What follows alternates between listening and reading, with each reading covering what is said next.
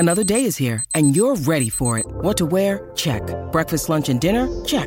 Planning for what's next and how to save for it? That's where Bank of America can help. For your financial to-dos, Bank of America has experts ready to help get you closer to your goals.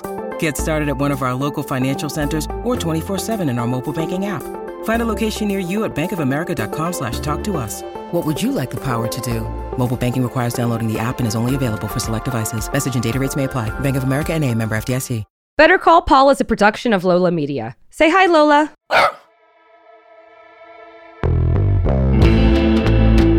Hey everyone, welcome back to Better Call Paul, where we talk about the legal and business issues behind the glitz and glam of Hollywood and the entertainment industry generally. I'm your co-host, Paul Sarker, veteran entertainment lawyer. And I'm your other co-host, Mesh Lakhani, pop culture enthusiast. And we're just super excited to have you all for episode 3. The first 2 episodes have gone great. We love the feedback. We love the fact that people are enjoying the show. And we're really excited to give you episode 3. Paul, how you feeling? I'm feeling great. And just to get it out there, this show is for entertainment and educational purposes only, and it's not intended to be legal advice. There you go, Paul. The lawyer hat comes on. Just got to be clear about that. You know, happy to entertain and educate. We are not giving out legal advice. So, Mesh, some pretty big news happening this week. Obviously, it's not really our place to comment on the broader geopolitical issues and, you know, the Russia-Ukraine conflict. We're going to stay in our lane. We are an entertainment legal podcast. But at the same time, you know, I don't think we can really ignore the elephant in the room. You know, we couldn't possibly do justice to all the implications and the significance of what's happening and the tragic events that have occurred this week. But there are some very interesting entertainment angles about what's happening here. And so, you know, I think we have a very informative episode for people. Yeah, Paul, look, I think both you and I know that, again, we're not journalists. We're not here to comment on what's happening. Besides the fact that what's happening it's terrible. It's terrible for the people in Ukraine. It's terrible just from the standpoint of nobody wants war. It's something I honestly didn't think was going to happen. I never thought that Russia would actually invade. Well, they did in 2014. You know, they invaded Crimea. So it happened, but, you know, we kind of forgot about it, I guess. Yeah, well, I guess right now it's good that everyone is aware of what's happening. It's being covered in the news. And I think everyone's aware of the fact that, like, you know, an invasion is a terrible thing.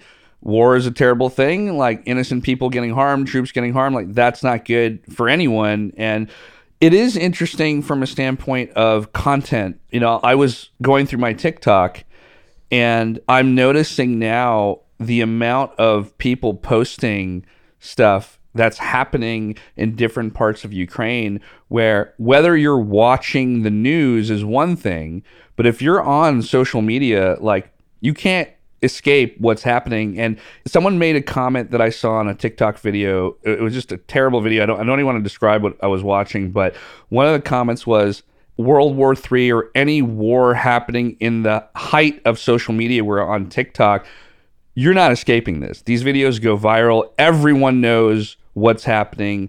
You know, and we think about how kids consume content now, and they're consuming it on TikTok and Reels and Snap. I mean, specifically TikTok here, I think is actually going to be a really, really important platform to getting things out that maybe these kids are not watching the news or whatever news you might watch. You can't escape what's happening on the ground, and people are able to post that stuff. Yeah, I mean, I think it's an interesting take. I don't 100% agree with, you know, social media giving everyone pure clarity into what's happening. I mean, I think there's an element where, you know, as we saw, people can be misled, and sometimes a snippet isn't the whole story. Yeah. And so we'll talk about this later. I mean, Sean Penn's actually been in Ukraine since November, and he's making this documentary along with Vice. And so I think his goal is to give us an accurate portrayal, maybe a look that you wouldn't get through the media.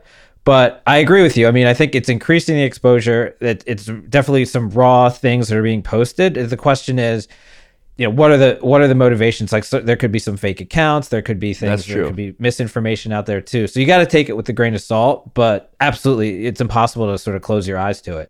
That is true. I didn't think about that from the standpoint of obviously manipulating things like TikTok and social media. But yeah, I mean, you have to decide yourself now, where you have to personally be responsible for like how you take in information and how you consume content.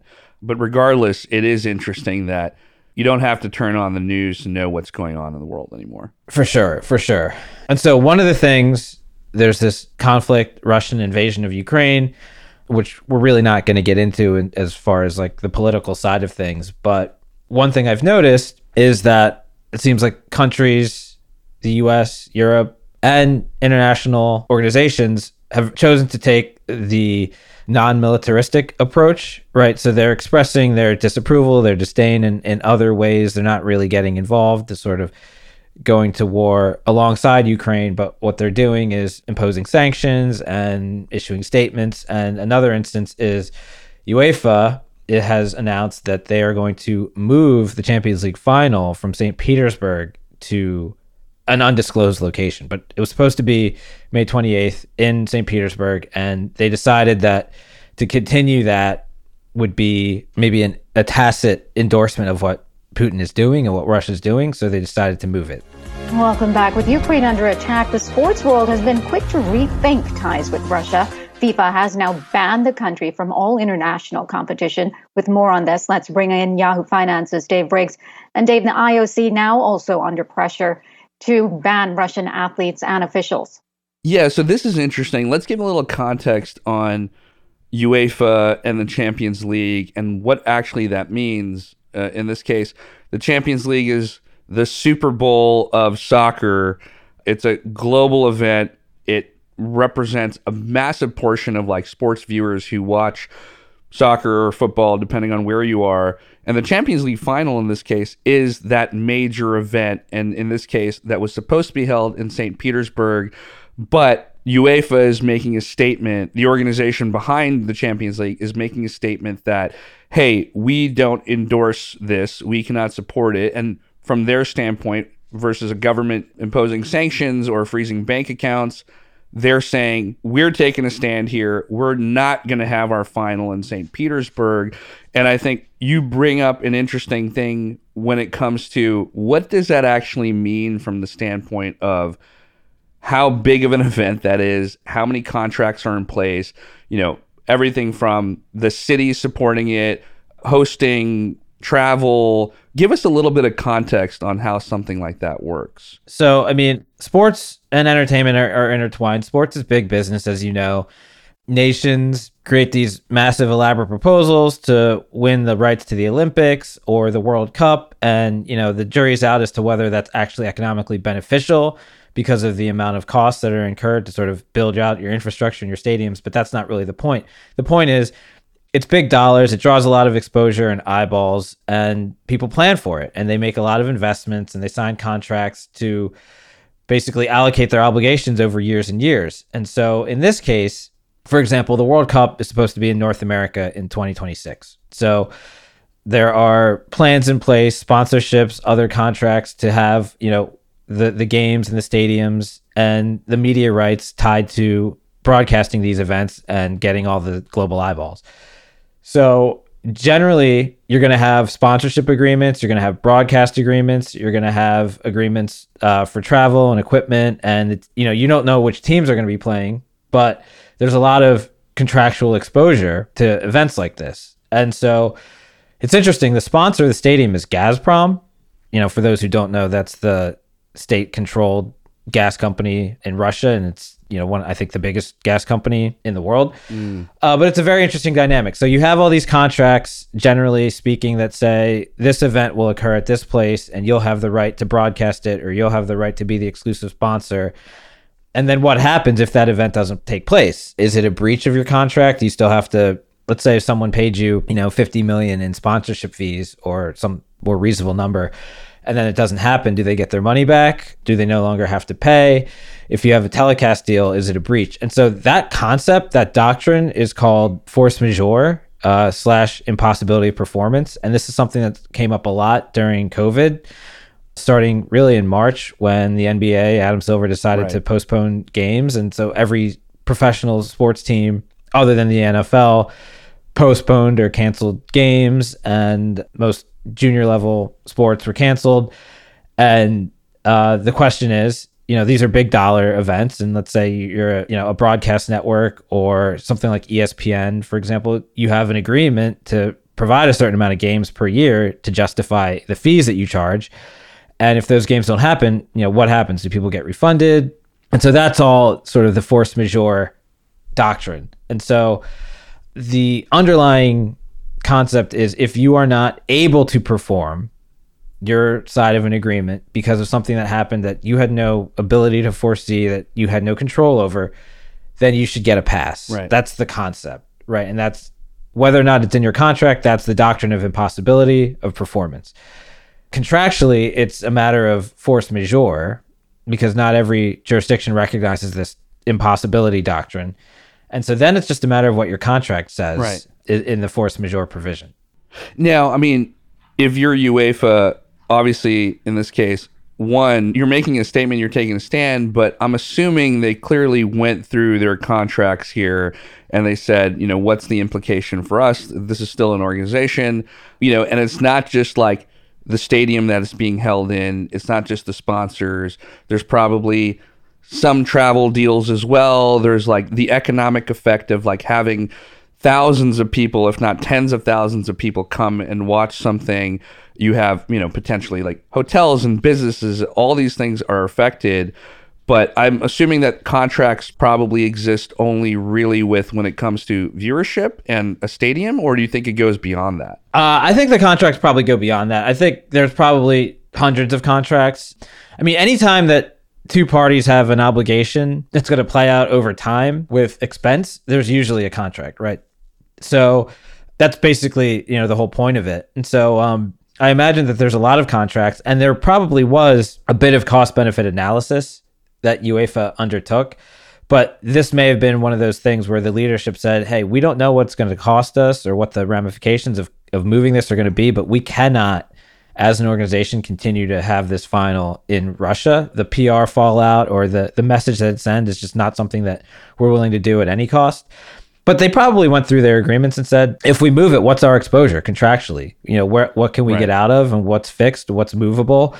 And they probably made some phone calls to some of their bigger non-Russian sponsors and said, hey, would you work with us? Would you want us to do, maybe we can finding another location is probably not the hardest thing to do, but just moving everything is just an undertaking. I mean, as we saw with the Olympics, I think there were some countries that were thinking about boycotting because, of other issues and broader political issues. I don't think there were that many boycotts in the end, but it's often a cost-benefit analysis. But yes, to answer your question, there are more contracts than you probably would ever expect. Yeah, and look, I mean, it seems that whether UEFA is making a stand here or not, let's assume that they are also being pressured by other organizations or other teams or whoever, right? Because when it comes to UEFA, we're talking about Europe as a whole that's involved, like multiple countries that are involved in this organization, multiple teams that exist all over Europe. And let's also assume that they probably behind the scenes came and stepped up, and it was probably like an overall conversation where maybe UEFA felt pressured to do this.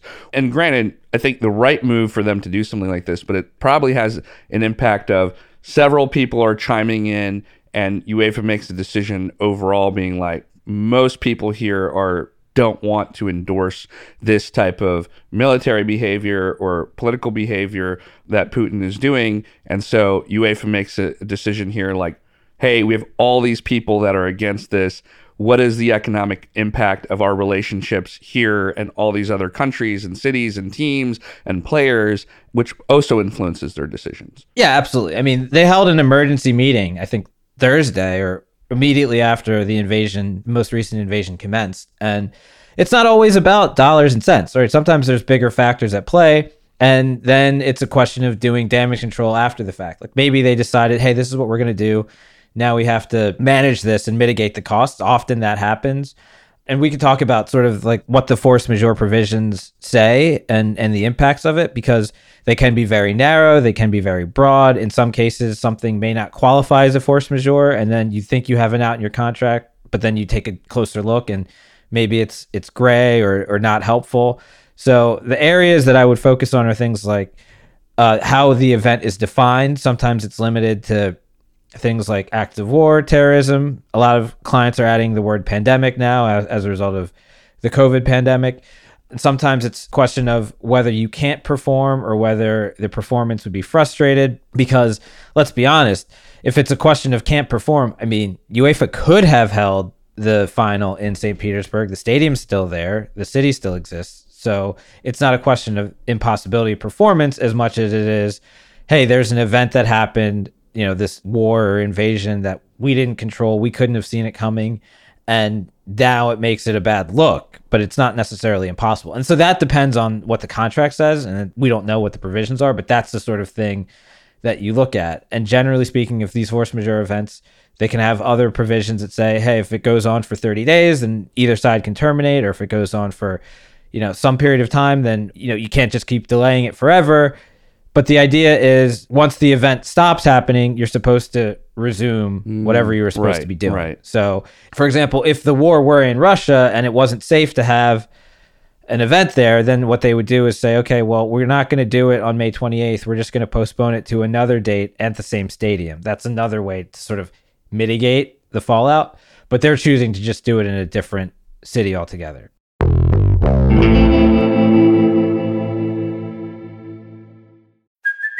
Hey, it's Kaylee Cuoco for Priceline. Ready to go to your happy place for a happy price? Well, why didn't you say so? Just download the Priceline app right now and save up to 60% on hotels. So whether it's Cousin Kevin's Kazoo Concert in Kansas City, go Kevin, or Becky's Bachelorette Bash in Bermuda, you never have to miss a trip ever again. So download the Priceline app today. Your savings are waiting.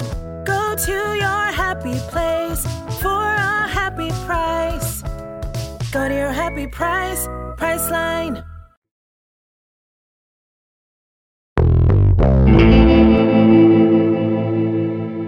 So, Paul, you and I were talking earlier, and you gave me an example. Obviously, not the same thing, but in terms of when it comes to contracts and obligations and moving things, you had told me a story that when you were working with Marvel and it had to do with the Iron Man 2 premiere in London, can you explain what happened there as an example of like how these contracts and moving all these things work? So this was, kind of a lighthearted, sort of humorous thing in hindsight. It was very stressful when it happened. So one of my responsibilities early on when I was working there was to sort of handle the promotion and marketing for the films.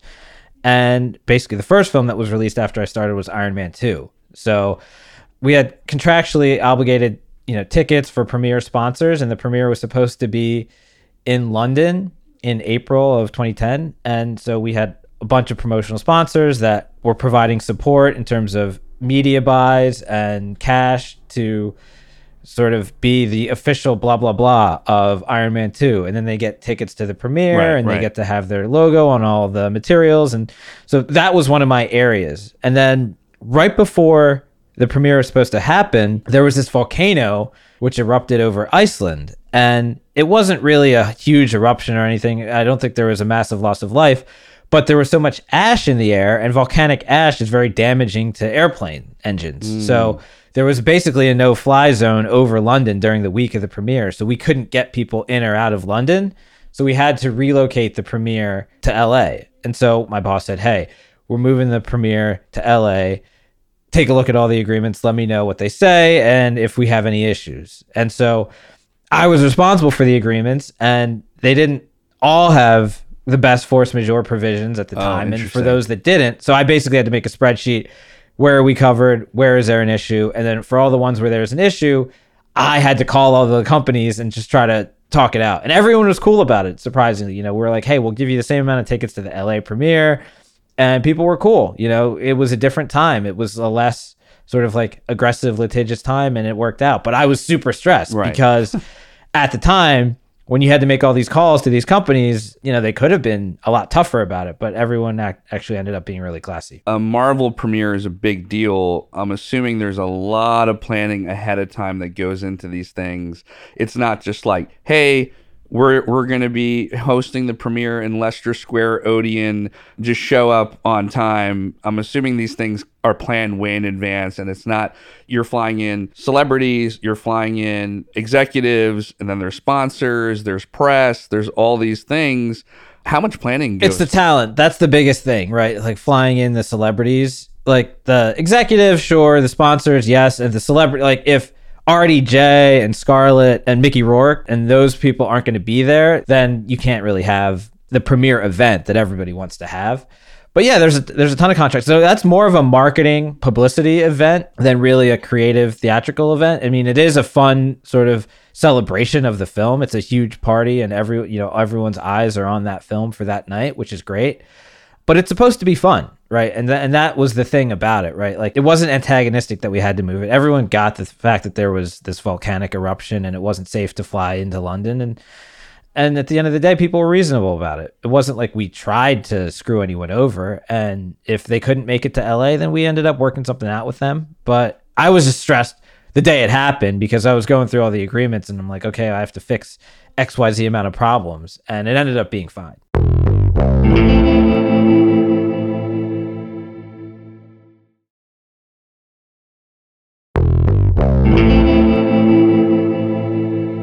Well, speaking of like movie productions, film productions, in this case too, there are economical situations that are impacted for Ukraine here from an entertainment standpoint in terms of like the Ukrainian production industry, which is like, one could look at it like, oh, well, obviously movies and stuff get paused. But in this case, Ukraine has put a lot of work and time and economic inflow into their production industry for films and documentaries and stuff to be filmed there. Can we talk about that a bit? Because like, I think it is important to know that like, there is something when it comes to creating a movie or creating a TV series or whatever, there are areas that we are familiar with, or at least I as a fan, you from an industry standpoint, where you have cities like Toronto and Vancouver and Atlanta that are very, very like pro production, come here, produce for us. Why in this case is it important for a city? Like what benefit does it have having like a production industry? And in this case, Ukraine, like why is it a reason that they are creating an ecosystem here? And how was it benefiting them? And then now how is it impacted? Yeah, I mean, there's a lot going on in that question. So let's break it into pieces. So to answer your question, entertainment was traditionally LA, New York focused for a long time. That's where most of the content was made. That's where a lot of the sort of companies were based and the executives and decision makers and the talent and crew. And so over time, they had the best equipment and sound stages and all the infrastructure to make content, right? Because it's not the kind of thing you can't just, as technology has gotten better and iPhones have gotten better, sure, it's more ubiquitous, but to make high budget and high quality content requires very talented, sophisticated, unique skills and equipment. And there wasn't a lot of that outside of New York and LA. And it takes time to sort of grow that organically. And cities, as you mentioned, Vancouver and Toronto and Atlanta and others around the globe have tried to encourage these businesses to grow within their borders by creating basically tax credits. So they'll create production incentives to say, hey, if you come and spend, let's say $20 million on qualified spend in this city, at the end of your production, we'll have an audit and we'll give you 20% credit on that, right? So, hey, come film in Atlanta. And that doesn't necessarily pay immediate dividends. It does pique interest because that's a huge sort of help to the bottom line of a film or a TV show. But if you don't have the people there to make the product, then it's not necessarily going to be as impactful. Right. So over time, if you look at something like Atlanta, where the production business has grown exponentially, they've now gotten sound stages and even hotels, and there's freelancers there and artists and people, and there's a critical mass of production happening year round in Atlanta because of the tax credit that's been in place for 10 years and it's stable. And so Ukraine was trying to follow in that model. And in 2016, they created a production incentive, a tax credit, and it looked like they were having a ton of success growing their sort of nascent film and TV production industry. And they were making a lot of really cool content. And remember, Ukraine basically got independence in the 90s. Right. So as far as like the timeline, it's kind of emerging as its own entity really quickly. And to have something like this happen is so tragic for a lot of reasons, but one of them is because it sort of slaps the progress they were making in their really young film and TV industry. Let's talk about actual shows or productions that people might be familiar with that were related in terms of Ukraine, but also produced there, or stories about that. I know that you've watched a few shows and there's documentaries that have been made. Let's talk about some of the wins that they were having when it comes to production that people might not be aware of. Well, I think most people are probably aware of it because it won so many awards, but I really liked Chernobyl, the limited series on HBO Max that came out, I think, in 2020. Yeah. I haven't seen it, and I've been wanting to see it, but I know you've watched the whole thing. I loved it. It's not that many episodes, but after I watched the first one, I was hooked. Love Jared Harris, the writing, the directing. It was so tense, and it actually was filmed in Lithuania, I'm told. Right. But that's in the same region, so the landscapes and the settings were probably very similar. Obviously, you're not going to shoot something in Chernobyl itself. Right. And then I think Rhino was I think a story. I haven't seen it, but Rhino and Klondike have both won awards, and they were made in Ukraine by Ukrainian crew. And I mean, I guess what I'm saying is they were just getting started. They were just getting off the ground. HBO Europe was starting to buy up a lot of their content, and they showed a lot of promise. And so we hope that they can continue and that they're not set back, decades of. They're not losing decades of progress, but we just don't know. Yeah, in this case, we know that the production industry, along with everything else, is impacted. But obviously, this is an entertainment show. We talk about the business behind these things.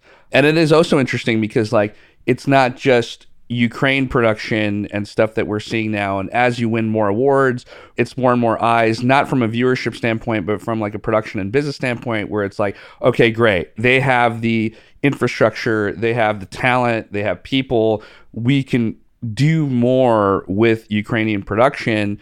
And granted, this is not a Ukrainian production, but it is a production about the story of Ukraine. And our guy, Sean Penn, has made a clear statement and stand here, when it comes to, obviously, look, celebrities say things, they make statements, they stand with certain, whether they agree with something politically or they don't geopolitically. In this case, Sean Penn has been very involved in wanting to tell the story of what's happening in Ukraine. Sean Penn is on the ground in Ukraine making a documentary about Russia's ongoing invasion of the country.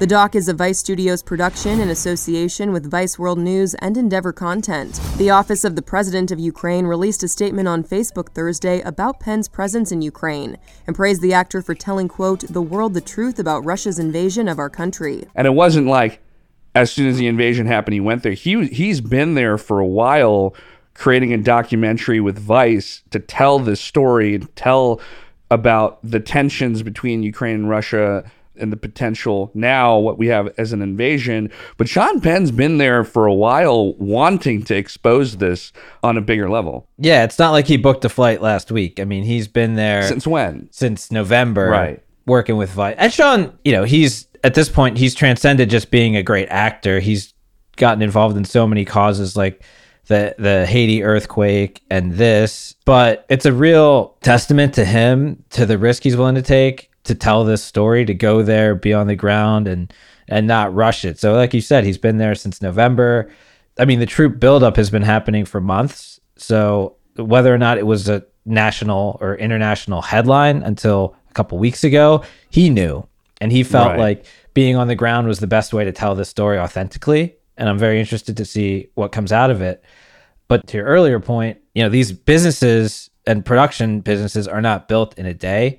So if you were to shoot a film, you need a lot of different things, a lot of different team members and sources of skill, like special effects, crew, props, lighting, cameras, equipment, rigging, art direction, and set design, and all these different skills. And the problem is, these aren't full-time jobs, right? They're not year round. So you work on something for 4, 5, 6, 10 weeks, and then you might not have another job. So if you don't have a consistent amount of production work, then people don't necessarily want to live in that area that do that thing. So you need both. You need the supply and you need the demand, and they take years to sort of grow organically. And the question is, if large international streamers and content studios sort of avoid Ukraine because of this risk, then maybe the demand starts to decrease. And then the people that are really talented in those areas start to move somewhere else. So it's a very delicate business to get off the ground, and it's unclear that it will, right? Because if you can't open up bank accounts or fly within the country and it's martial law, like how are you going to make films? Yeah, and I think in the case of, Vice Productions or Vice Studios and Sean Penn being there before the invasion actually happened, I'm sure that they also have their measures on, they're on the ground, an invasion happens. Now, what are the legal implications of, not only do you have a Sean Penn there who probably, wants to stay there and tell this story, he's on the ground, but they also have to think, okay, we have to do what's in the best interest of our production company, the safety of our people, the safety of our celebrity producer here. We don't know where this is going to go for them, but I'm sure that they're taking that into account as well, whether they stay there or they leave. I mean, granted, it is journalism and there is a documentary being made, so one would assume that they do stay there, but that's also got to be risks involved too. Yeah, 100%. I mean, ultimately, you want to tell a story, but you got to keep your people safe and manage the liability there. So if someone wants to be there of their own will and they accept the risk, that's one thing. If you moved people there and didn't anticipate this were to happen, then you got to get them out, right? And sort of like put a pause, like it's a force majeure, as we were talking about earlier. You pause the production, get everyone out.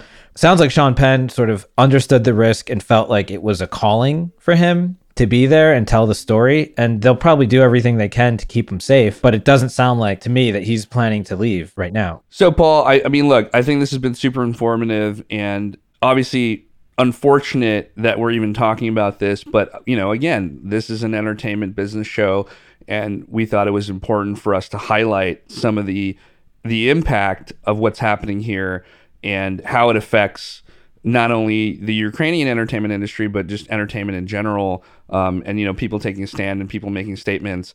But obviously, we wanted to inform our audience here, and I think you did a great job really putting all this out there and for people to think like this affects multiple industries and multiple people who work really, really hard. And it's unfortunate. Obviously, we hope things get better. And, in our next episode, if there's something to talk about, we'll talk about it. But, hopefully we get to talk about something a little bit more lighthearted and have people be able to escape a lot of the shitty stuff that's happening in the world right now. You hit the nail on the head. I mean, it's such a sad thing to happen, and we're not trying to make sense of it all or explain every angle of it to everyone, but we just wanted to sort of highlight the couple instances in entertainment that we knew about where there were some really tragic consequences for super talented, hardworking people. And I think I speak for you when I say we hope that this is not a forever thing and that there's a quick rebound and that Ukrainian people are no longer suffering and they can keep making content because we love their potential and we just want to see more of it. Totally agree, Paul. And thanks for, again, as always, your angles on this side of things. That's our episode for this week, folks. Make sure you're subscribed to the podcast. Subscribe on Apple, Stitcher, Spotify, wherever you get your favorite podcast. We'll be back next week. Stay safe. Thanks, everyone.